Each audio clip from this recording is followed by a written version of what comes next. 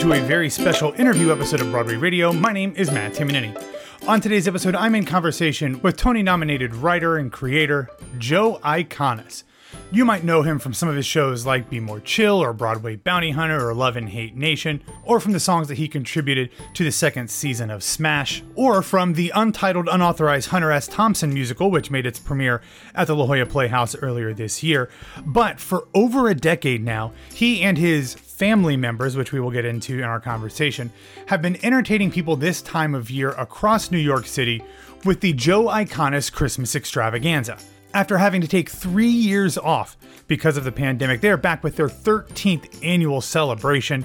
And when I tell you that there is an unbelievable number of stars attached, I certainly mean that. As Joe and I discussed, there are over 50 people in each of the 6 different performances that'll be happening at 54 Below Friday, Saturday, and Sunday night. Some people will be there for all 6 shows, some will just be there for 1 or 2, but it is an unbelievable amount of talent that Joe is bringing together for these performances. I talked to Joe about what first inspired the Christmas extravaganzas, how he would define them and their very particular brand of kookiness, what it takes to be a member of the Joe Iconis family, and much more. Perhaps most importantly, Joe tells me an unbelievable story of one of the years that things got a little bit out of hand at one of the Christmas extravaganzas, and he actually had to have security throw out 2 people who, honestly, I can't even imagine why they showed up in the first place, but it's a great story, so you have to check that out.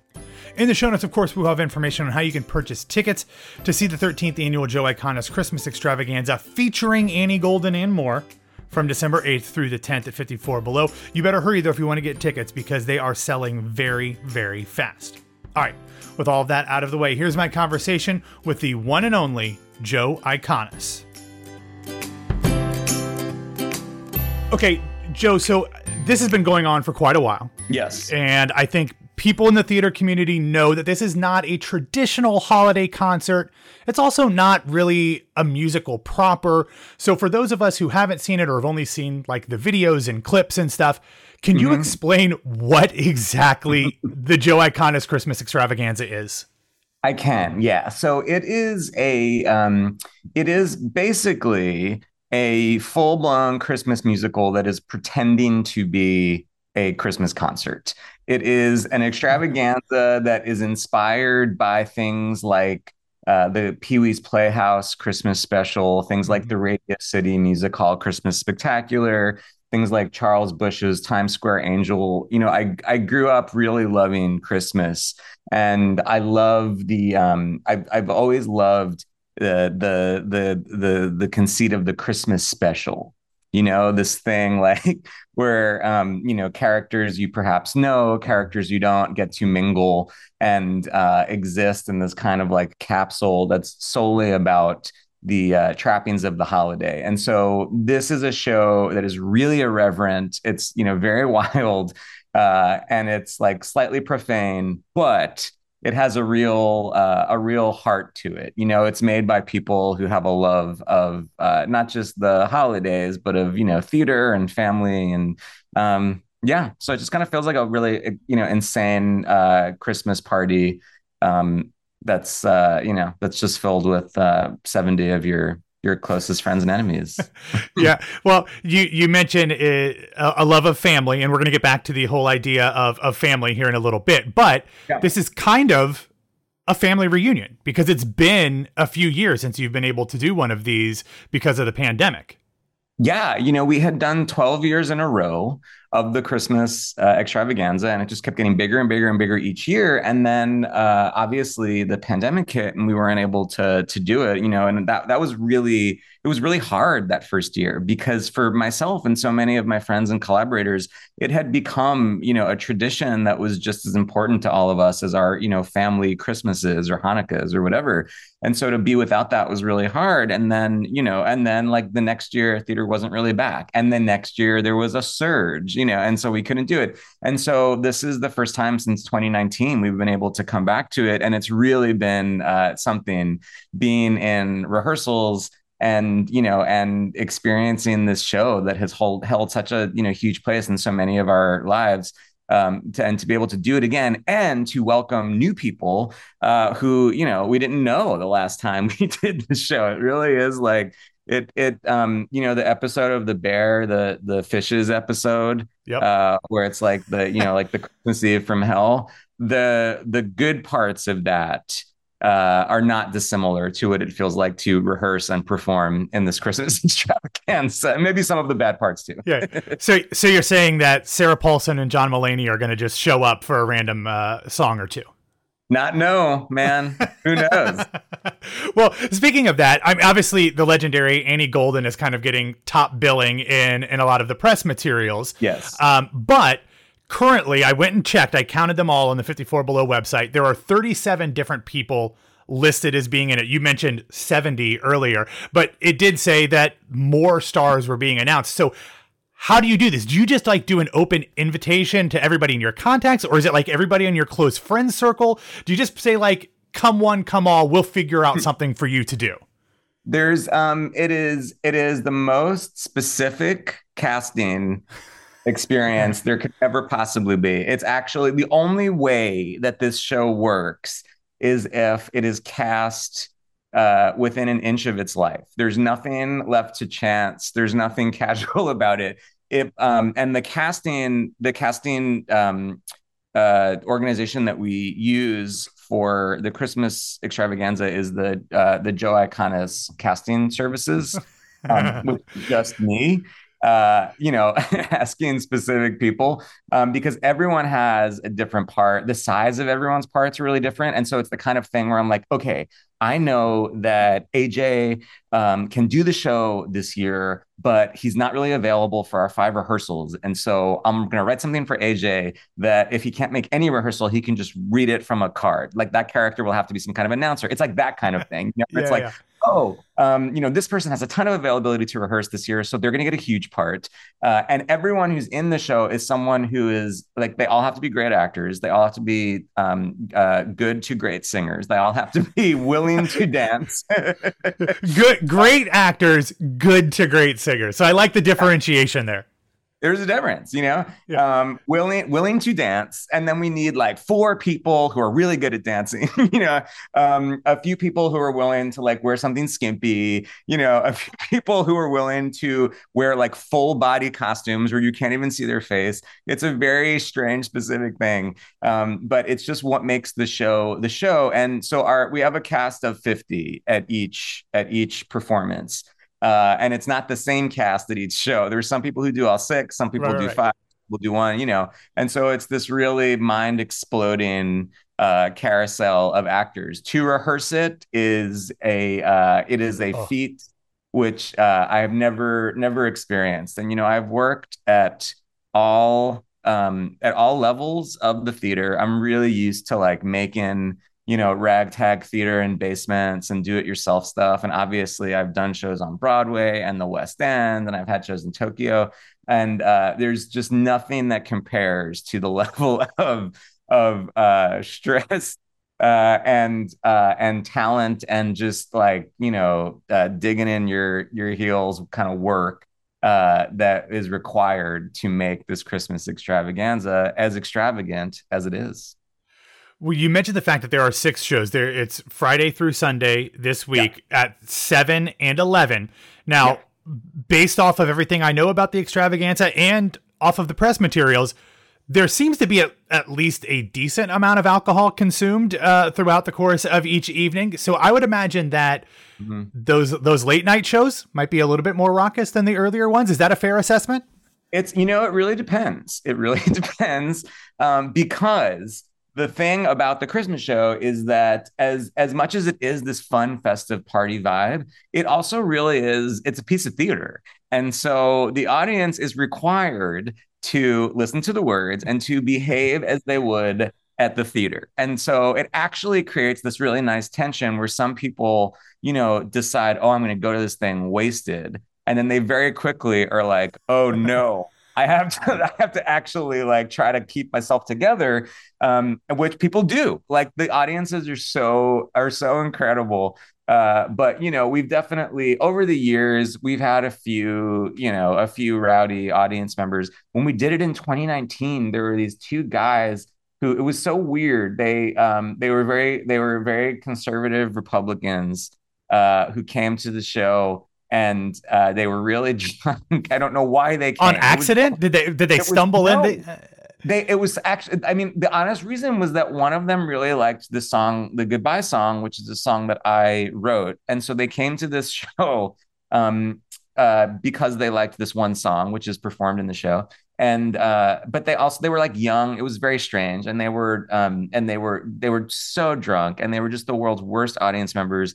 And I had them thrown out. Right. And so which is really hard because I'm on stage the whole 2 hours, and I was like, these guys, they're out of here. And so, I passed on it was like a whisper campaign through the theater, or one of the people like told the stage manager, and like we had to get 54 and eject these guys.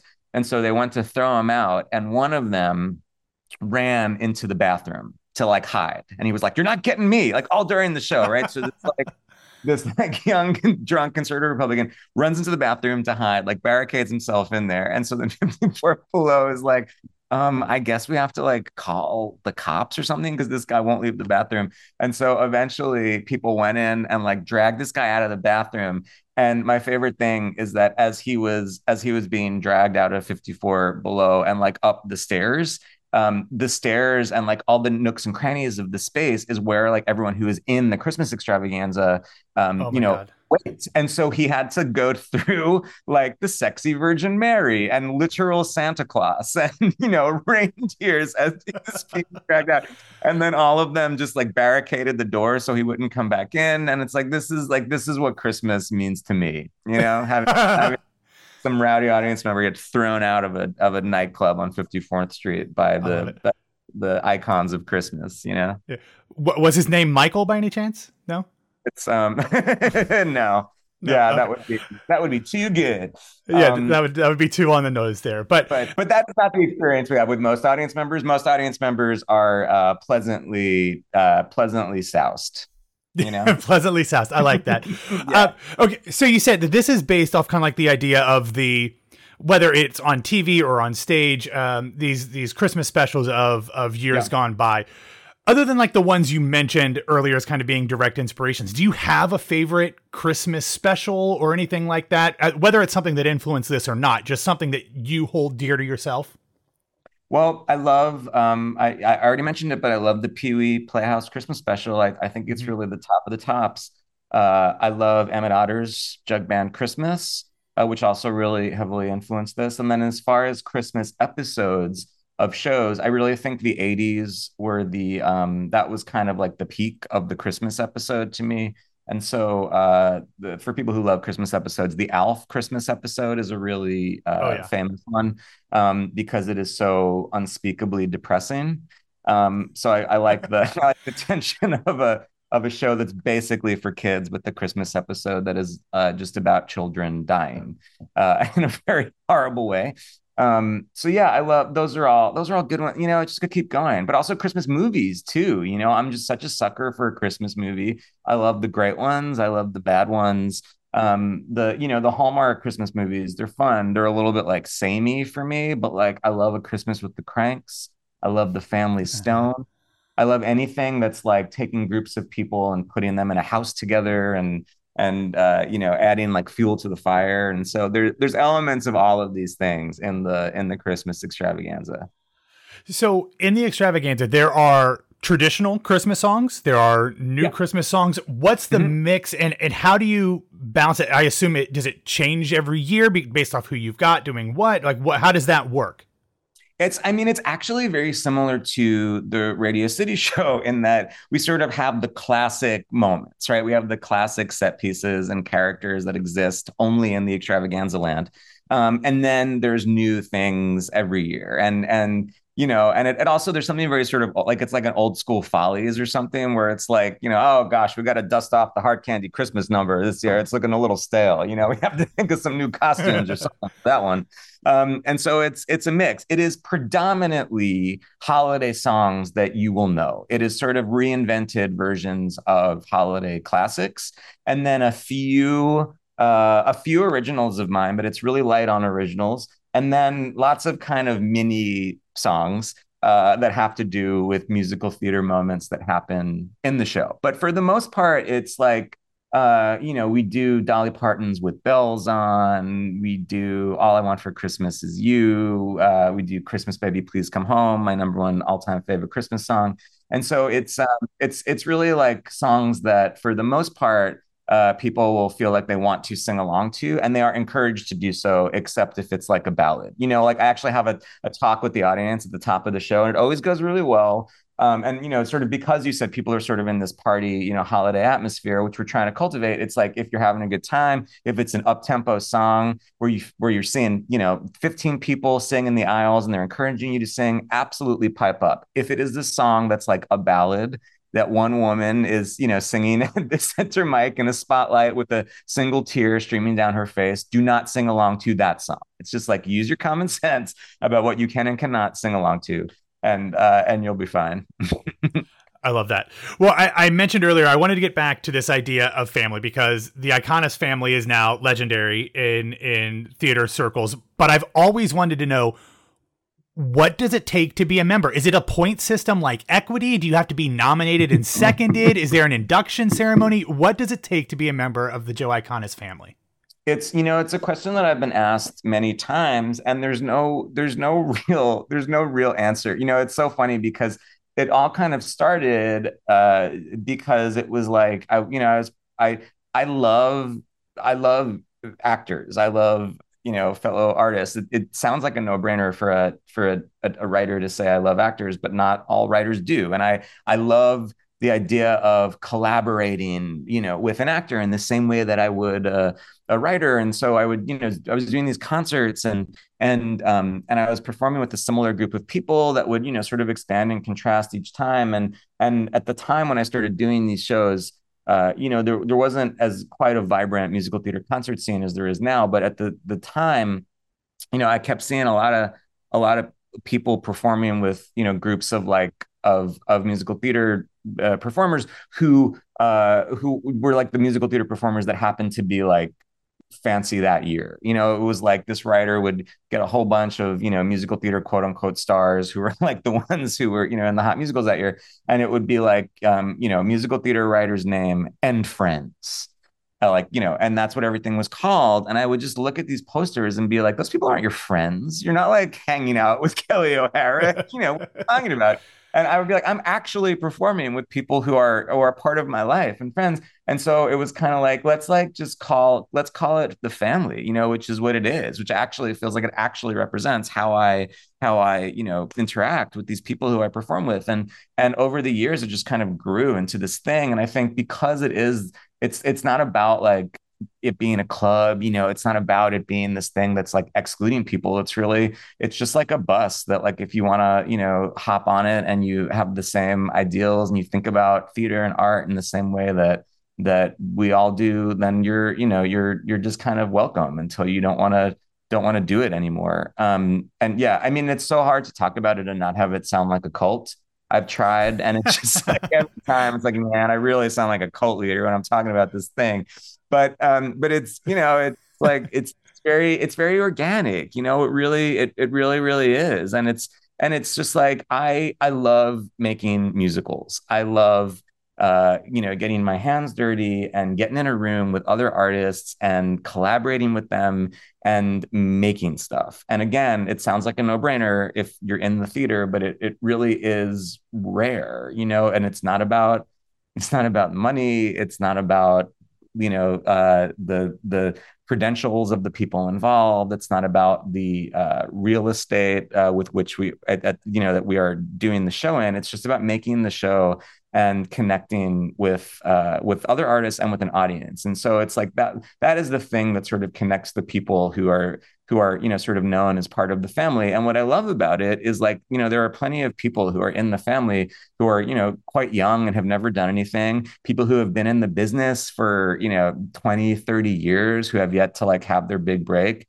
And people like, Annie Golden and Betty Buckley and it's like Andrew Barth Feldman is doing this, the Christmas show. This is his first Christmas show, even though I've known him for years and years and years.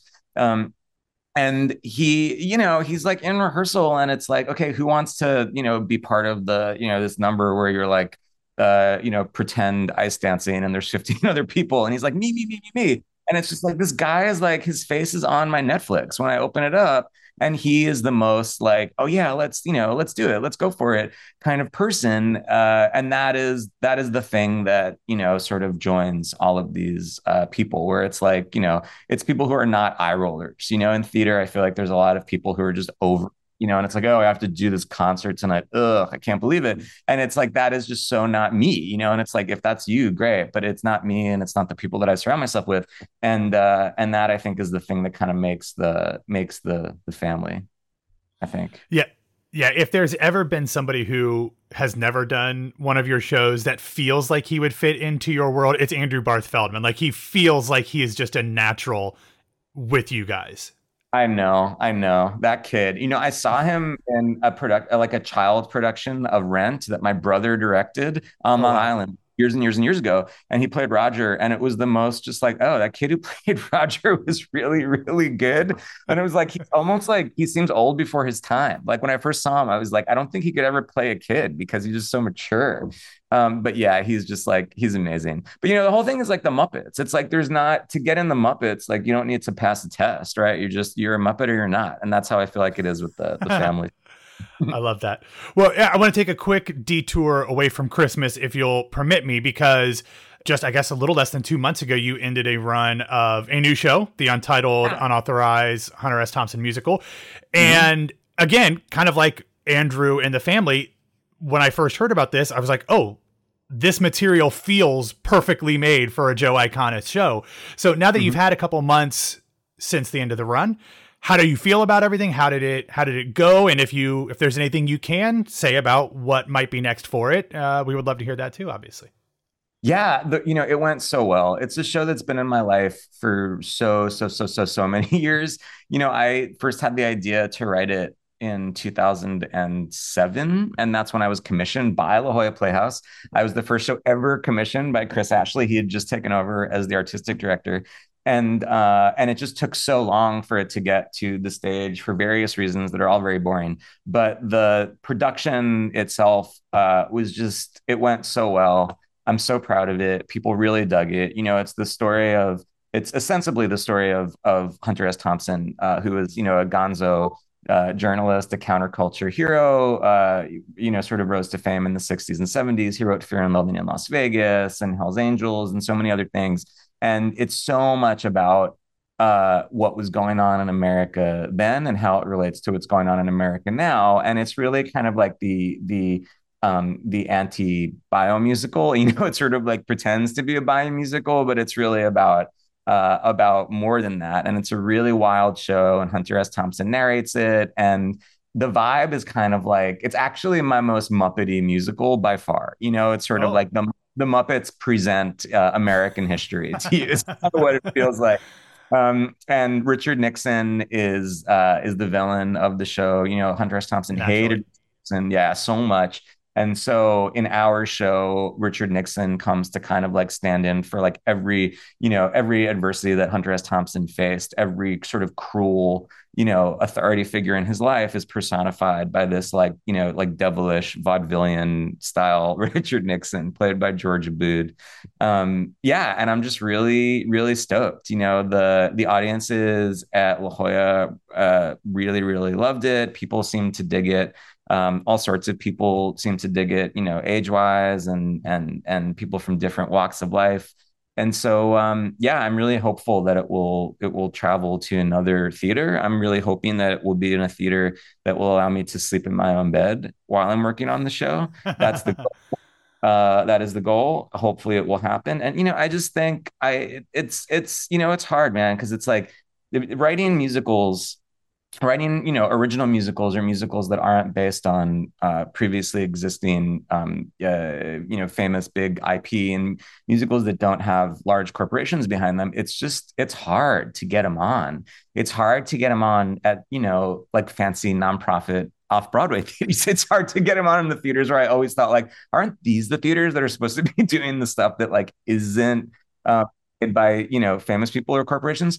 But it's like it's just a rough time out there, and so I'm really feeling like our show, which I think has something to say, and I think says it pretty well and fairly entertainingly, can find a place. Because sometimes I'll see something and I'm just like, I mean, my show's not any worse than that. I don't know if it's better, but it's like I'll so like give us a shot, why don't you? Yeah. Oh, I love that. Well, I'll wrap it up here. I know that there's unbelievable amounts of craziness coming in the extravaganza, and I don't want to spoil anything. But if there is a moment that you are most excited for audiences to see later this week, can you at least give us an idea as to what that is without giving away too much, but letting people know if there's one thing you're most looking forward to everybody seeing? I'm most looking forward to everybody seeing the last 10 minutes of the show, because and the last 10 minutes of the show has remained unchanged from the first year. But I think there's something about the overwhelmingness of the whole experience. It's a 2-hour show. And there's a lot of show and a lot of people, and there's funny parts, and there's sort of touching quiet parts, and you go on a real journey. And then I think the end of the show just really gets to the heart of why we come to the theater, why we're in the theater. And I love stuff that breaks down the barrier between the stage and the audience. I'm so of the belief that it's like when we're in the theater, we're all in one room. And like, if the actors were performing and there was no audience, there wouldn't be a show. And if the audience was there and there were no actors, there wouldn't be a show. And it's like we all need each other. And so it's like, let's not pretend like we're not all sharing the same space. And I think that the thing that was the hardest for me about COVID is like my whole life is about like making things so people can be in a room and share it together, and then it's gone. And to have that back finally after all of these years, even though we don't like talk about it, like you're not going to come to the show and like hear a lot of COVID nonsense, but like but like to just have the experience of being back in the room with as many people as we have, just performing and singing something that I think is really heartfelt and honest and true and celebratory. I think it's going to feel cathartic and just really, really good for people in a crazy time in our history. Yeah. Yeah, that sounds like a perfect message for the holidays, whatever holidays you celebrate. So I'm very much looking forward to it. I appreciate you talking about it. I am pumped to be able to check it out. And I hope all 6 of the shows, no matter what different 50 people are in them, go incredibly well for you. Thank you, my friend.